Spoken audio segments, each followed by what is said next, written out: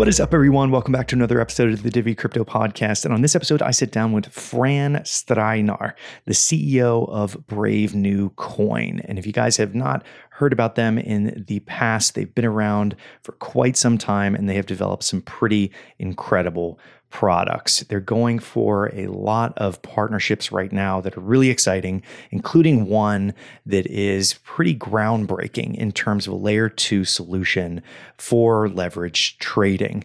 So I don't want to give too much away. That's towards the end of the episode. So definitely stick around through all the way to the end where you can hear this exciting new partnership that Fran is going to talk about and talk about all these initiatives that they're working on at BraveNewCoin. So without further ado, let's dive right into my interview with the CEO of BraveNewCoin, Fran. What is up, guys? I'm here with the CEO of BraveNewCoin, Fran Strajnar. How's it going, Fran? Very good. Thanks for having me. Yeah, great to have you on. So before we dive into BraveNewCoin and some of the other ventures involved, tell us your story. Like, what brought you into the space and what's your background? Yeah, I've been in Bitcoin since, I guess, 2010. I was doing a master's of entrepreneurship, which is just a far more sexy version of an MBA, I suppose. And one of the case studies in there was the VIX index, the volatility index. And I just thought, what a beautiful business model where you can have one set of CapEx and OpEx, and you can peel off various different revenue streams, providing that you can build an index that's adopted, right? And for those that don't know, the VIX is, got literally trillions in notional benchmarked against it, and marks the market against it from a whole array of different types of financial instruments. So in 2013, we just asked ourselves, well, can we build a good index for Bitcoin? The trajectory of this new asset class, and that was our first assumption. This is a fourth superclass of assets. Was inevitable that it would go through the same cycle of all other asset classes. So we wanted to build the financial data infrastructure, which includes all the middleware and data scrubbing, analytics, et cetera, to produce compliance, stable, safe benchmarks and indices to power what we felt was inevitable, which is this swath of derivatives. And of course, we're seeing that today. And so we started off by harvesting data from Trade Hill and Mt. Gox and the days of Mint.pal, and there's so many exchanges that simply don't exist anymore. And we output essentially two key products as our spot engine, which tracks thousands of pairs and hundreds of coins, and our bespoke custom indices engine, where we can build single asset, multi-asset, high frequency, end of the day, whatever is required for various different exchange traded products and derivatives and so on and so forth. Got it. And did you guys start primarily with the just diving right into the data, or were you guys focusing on content production? Because I know you guys had a ton of content coming out, because I remember when you guys first rolled out, and I remember reading quite a bit. And was it in tandem together, or was it one before the other? Yeah, so essentially we thought, well, do we want to spend 10 years building out a distribution base, or can we partner with legacy market data distributors? And we thought, well, actually a B2B2C model makes a lot more sense. I definitely don't want to be competing with the power and distribution of Bloomberg, for example, right? And so we thought, well, we all come from publishing, right? I used to run Computer World, PC World, Reselling News, CIO Magazine at a publishing company. And that's where I met my co-founders, actually. They were acting CIO and IT manager. And we thought, well, let's create good content, quality over quantity, and let's focus on, that educational barrier. I mean, imagine in 2014, 15, so on and so forth, there was a lot of education to be done. There was a whole Bitcoin bad, blockchain good narrative, which is kind of comical to think about now. So we thought, let's get our brands out there by way of producing some content. establishing repeatable brands so that by the time we have the conversations with those distribution partners, we've already seeded the market with wholesome content and helping bridge that educational gap. And so fast forward a few years later, and that strategy's worked out really well. Our data is now distributed by Teleprebon ICAP, which is the world's largest inter-dealer broker. The global index distribution system at GIDS carries our indices. I mean, there's a whole sway of value-added resellers, connectivity providers, data distributors, and API marketplaces that carry all of our data streams. You can even ask Amazon Alexa the price of any coin, and that comes from us. Right? So we've quietly gone out to the B2B2C model. Nice. Yeah, I really like the enterprise side of things that you guys have focused on, where you can literally plug in to all of these like larger companies that can dive right into all of the information. And I think that that's a really clever way of going about adoption. And I saw you had some pretty hardcore sales consultants on there that are obviously out there in the trenches getting this into the hands of some of the big enterprises. So that's a really clever and exciting way of getting data. We made sure to hire from the industry that we were going after. The market data industry is about a 23 billion a year industry. I think it's still growing at about 10% per annum. And it's a very, very small industry. You'll often find people that sort of go between, say, London Stock Exchange, CME, MSCI, ICE, and they'll cross paths and meet each other. And throughout their careers, it ends up being a very, very small industry. So we got some specific people like Rory Manchi, S&P, and Rafa Hanna was the vice president of indices at NASDAQ in London. Otherwise it just takes donkey's years to essentially get the Rolodex to reach out to the people that we need to reach out to. Because phase 2 of our grand plan essentially is just not just supplying data for reference, but to actually build a pipeline of products for or with our partners, which is what we started to move into about 6 months ago. Got it. And for everybody listening, if you're watching on YouTube, you can see DeFi is right over Fran's shoulder in the background, and we will get to it. I promise we will get to it. But before we... That's just my ideas board.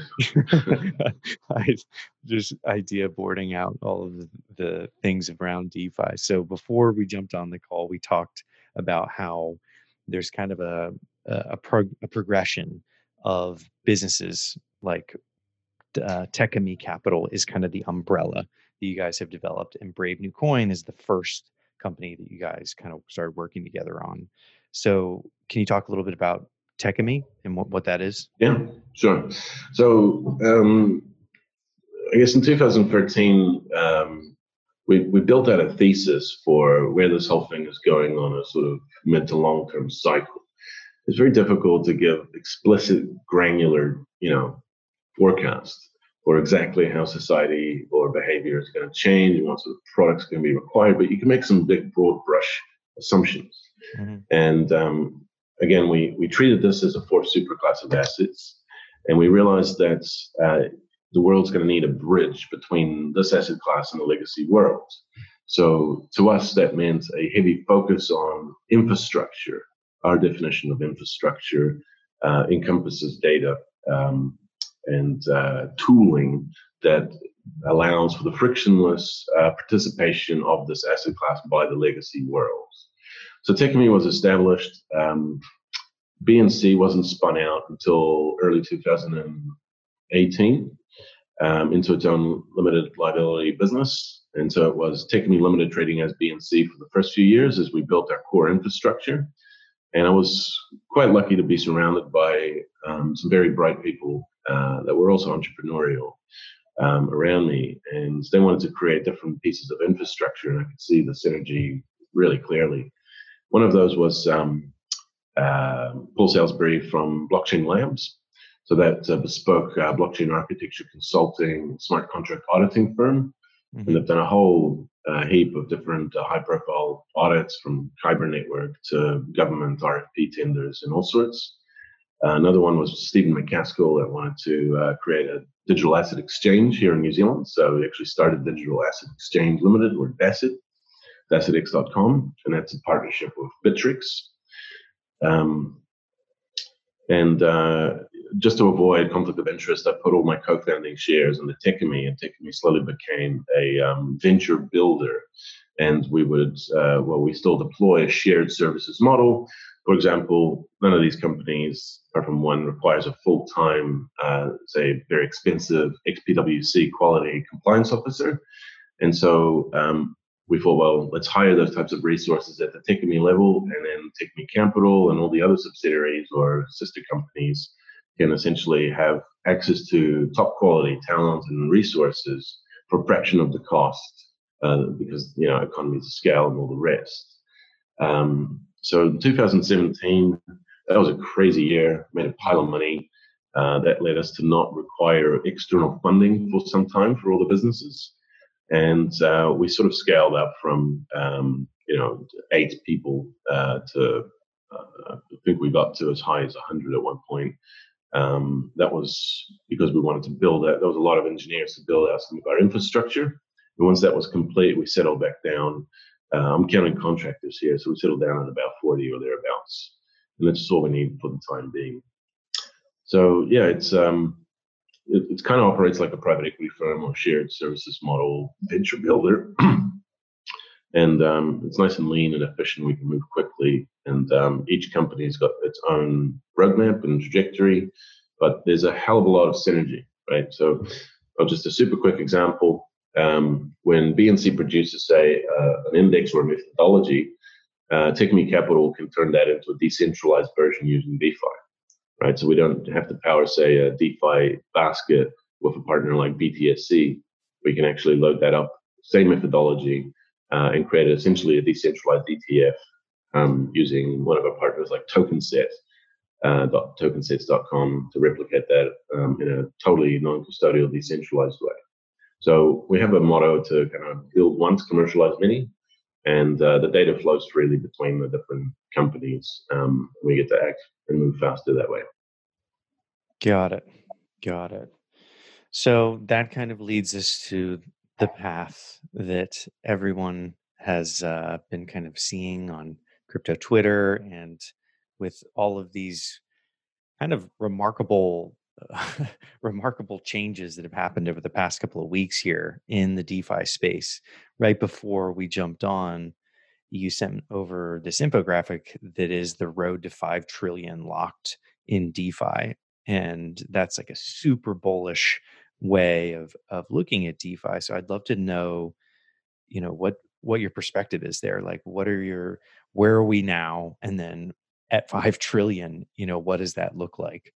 Sure.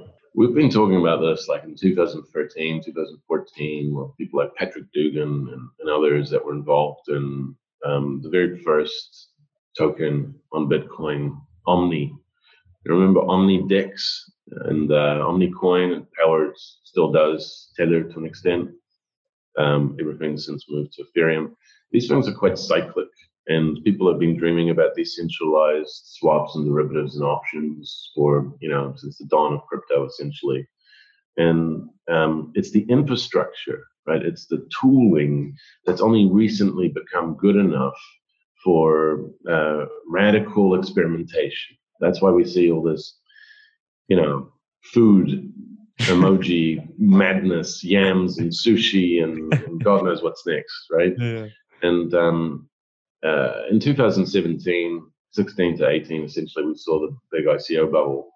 And it's basically, give me lots of money and maybe we'll build something.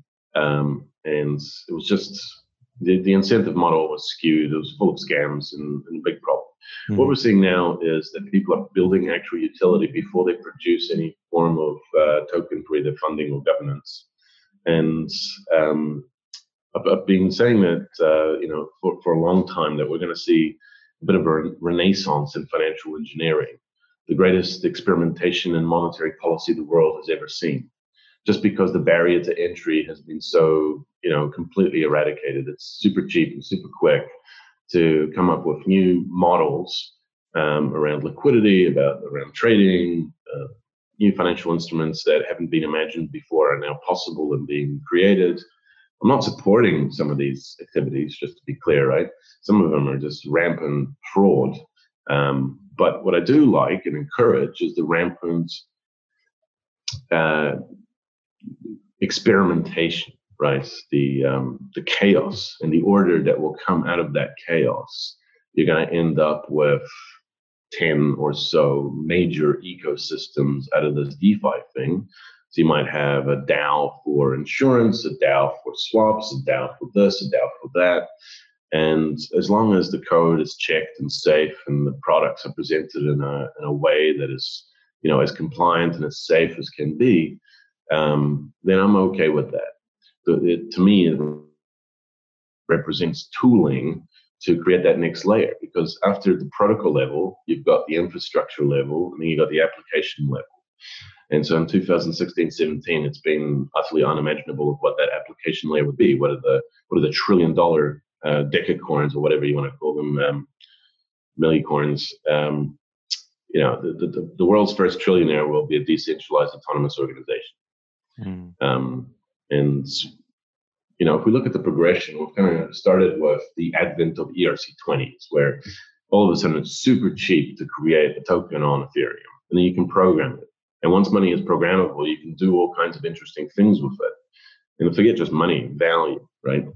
And then you ended up with decentralized exchanges, DEXs. So all of a sudden there was a new utility and functionality you could do with this magical internet tokeny stuff, right? You could trade it between yourselves, very basic. And then, of course, naturally from there came lending and borrowing, right? That's more of an application on that. And now, very recently, we've got the automated market makers, the AMMs, right? That's been taking off in the DeFi space. And when you think about it, it's actually taken a inflation bad to inflation good mindset. It's shifted that, because in the past, the more tokens that enter the supply, the worse it got. But now, under these conditions, new projects are essentially giving away tokens under a curve to encourage people by way of rewarding them for participation in market making and all the rest. So they found a viable, for now, model to allow for an inflation-based tokenomics solution. Then what comes next, and it's slowly sort of hinting, is real-world assets, right? And we can park STOs and security tokens to one side, because they're still quite geographic and restricted in its utility and its application, right? It kind of has to go geography by geography and comply with the different rule sets. But real-world assets are starting to creep into the space. And so, for example, a friend of mine, Daniel Masters at CoinShares, he created the DGLD, the gold-backed token. And I'm really excited about that, because it gives me synthetic access to gold that I can use that token and bundle it, or create some kind of token set product or balancer pool or whatever I want with that asset. So I want to see S&P 500, I want to see oil, diamonds, all kinds of real world assets and commodities made available within this digital ecosystem. And that's happening quite rapidly. So there's more and more fiat currencies, more and more real world assets. Personally, I'll be creating a digital special drawing right. The IMF's SDR. I want to have a nice chunky weighting of Bitcoin in there, combined with the other synthetic fiat currencies, and then create essentially a macro hedge. But I'm derailing here. So what comes next is derivatives, right? Permissionless, unstoppable derivatives, which is why we're very excited about a partnership with Leverage.io, who created the only scalable, purpose-built for high-frequency trading layer 2 solution called Gluon. Not many people know of its existence, and it's just about to go into mainnet after 3 years of development. So all of this other noise out there about layer 2 solutions is 2 years behind technologically. So we're really excited about that, and we're really excited about the cross-chain functionality. So when layer 2 comes in, all the stable coins, the increase in real-world assets, the increase in utility and the number of things you can do within this digital ecosystem that is DeFi, it's like a giant vortex, right? It's a black hole that's sucking in liquidity from everywhere. And I'm agnostic, right? So just to be clear, I'm not a maxi for Bitcoin, for whatever. I believe the technology will kind of push all the boundaries and end up being super seamless on, almost any blockchain you want. So if you want to participate or do a particular function, you could choose very soon whether it's on Bitcoin, whether it's on Ethereum, so on and so forth. All of that middleware is slowly coming out of the lab and into the wilds. And, once there's a minimal viable kind of infrastructure plateau, then we're going to jump in terms of the amount of assets within the ecosystem, because again, the barriers drop. So what we're seeing is an S curve, a few million takes a long time, a few billion, pop. And then things get crazy. Got it. So how long do you think, just ballpark, because obviously it's coming out of the labs, you could call it now, the technology. I like the idea of radical experimentation, and obviously you're going to have the issues with that, with scams and everything, very similarly to 2017, where you have people that are just bad actors to start with, and they come in and kind of do some harm and take advantage. But then there are good actors that are actually pushing the boundaries and moving the needle forward. And what comes out of that radical experimentation is actual innovation. So what do you think ballpark is for, let's say, my mom to be able to use something that is DeFi?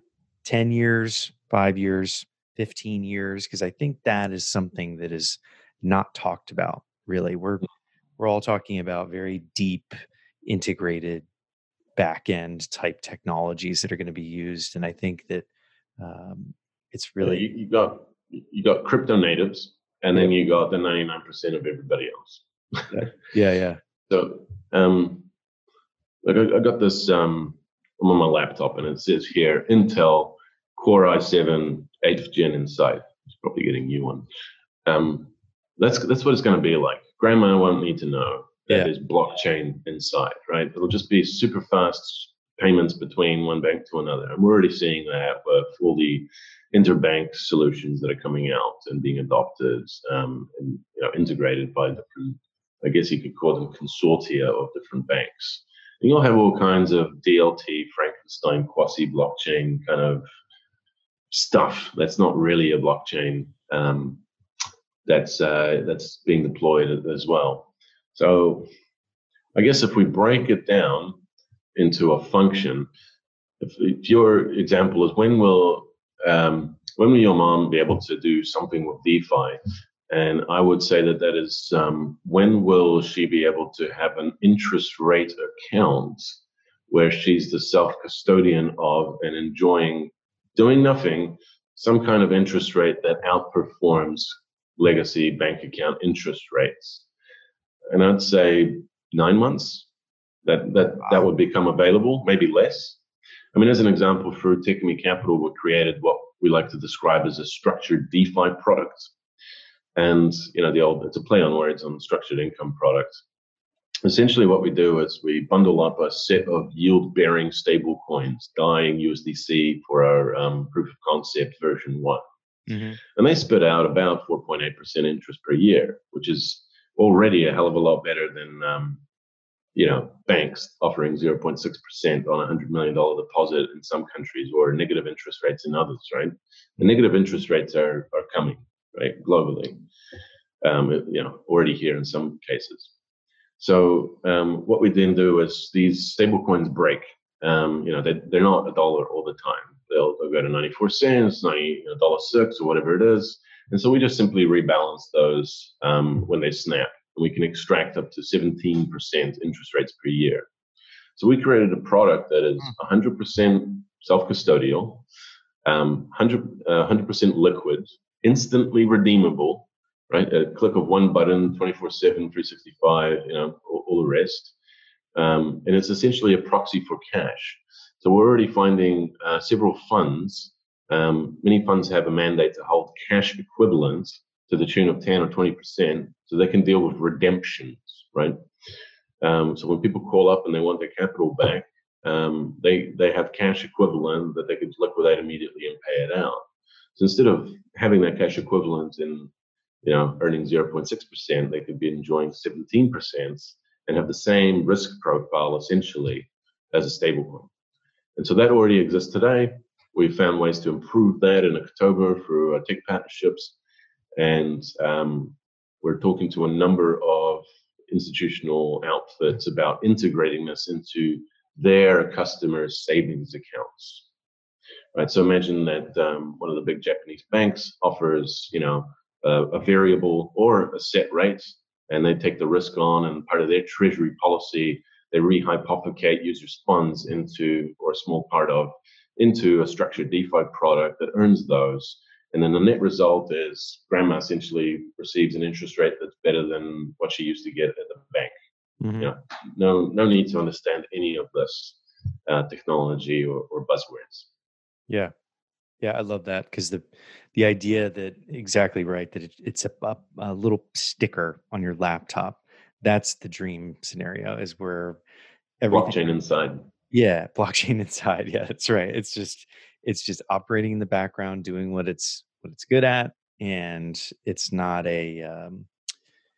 just you don't need to learn to code to use it or anything like that. And I think we're definitely on our way there. 9 months is impressive. I think that's an ambitious. I said the other day, I said, could everyone just please stop innovating? Right? It's so hard to keep up. I have a lot of people asking me, well, DeFi is hard, It's like, no, all you have to do is read 18 hours every single day for 6 months. And it's totally understandable, right? It's just the pace is outstanding. It's mind-blowing. Yeah. And so you try to sort of sift through the noise and just focus on the macro trends and commercial, product focus. Cool. Well, I guess before we say where people can find out more, what's coming in 2021? You mentioned a partnership with, I think it was Leverage.io. What else can people get excited about that you guys are doing? So there's 4 things we're focusing on, the 4 pillars of Techemy. I haven't really talked about this externally at all. I've been championing this internally to just sync and galvanize everyone, but I'll lay it out here. 1, all things BNC. We're delivering something along the lines of 15 different indices by Christmas to power different financial instruments. So we have a multi-year deal with the Toronto Futures and Options and Swaps Exchange, TFOS.net, and we will be providing them with a whole range of single asset and multi-asset indices. And they're a formal, compliant, traditional mercantile exchange. The second one in Canada, they should be live by February, March, or thereabouts. And of course, they'll offer non-crypto things. So just so you know, Canada's a fantastic jurisdiction for international trade. It's not just servicing Canadians, right? We're in talks with some of the largest CFD providers on the planet. That's one I can't really talk about too much at all, but the CFD providers are looking at Bitcoin or crypto exposure and creating products out of DeFi and stablecoin bearing interest bearing assets and stuff like that, mm-hmm. as well as obviously all the CFDs. We have a multi-year partnership with BTSE, which is a crypto native exchange that's got a heavy focus on institutional quality and traders. And so we provide multi-asset and single asset solutions there. I think what's been announced is the DeFi index will be live there shortly. It's getting a lot of excitement. And then we'll have a whole range of other vertical products there. And then Leverage.io is essentially the decentralized version of, BitMEX, FTX, Deribit, etc. It's got the same feel of a centralized exchange. You don't have to wait block to block to match orders, which is the clunky way that, on-chain DEXs work today. But it's, purpose-built for high capacity matching and liquidation engines.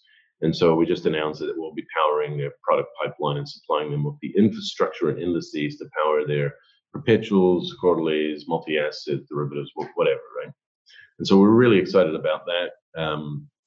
And that's, I guess, all things BNC benchmarks, all things leverage, go-to-market strategy, and product pipeline, and that fits quite nicely with BNC's infrastructure. All things Techemy Capital DeFi roadmap, where we'll be busy constructing various decentralized funds and decentralized products. And some of those POCs are live already. I think our POC DeFi fund is up 680% since January, which is just ridiculous. So we're looking at how to create that into something where we can actually take external capital in a seamless way, exploring Melon, which is a great asset management platform, as well as obviously continuing with token set.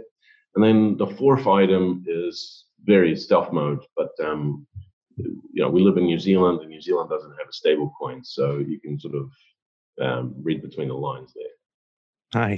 Nice. Well, great.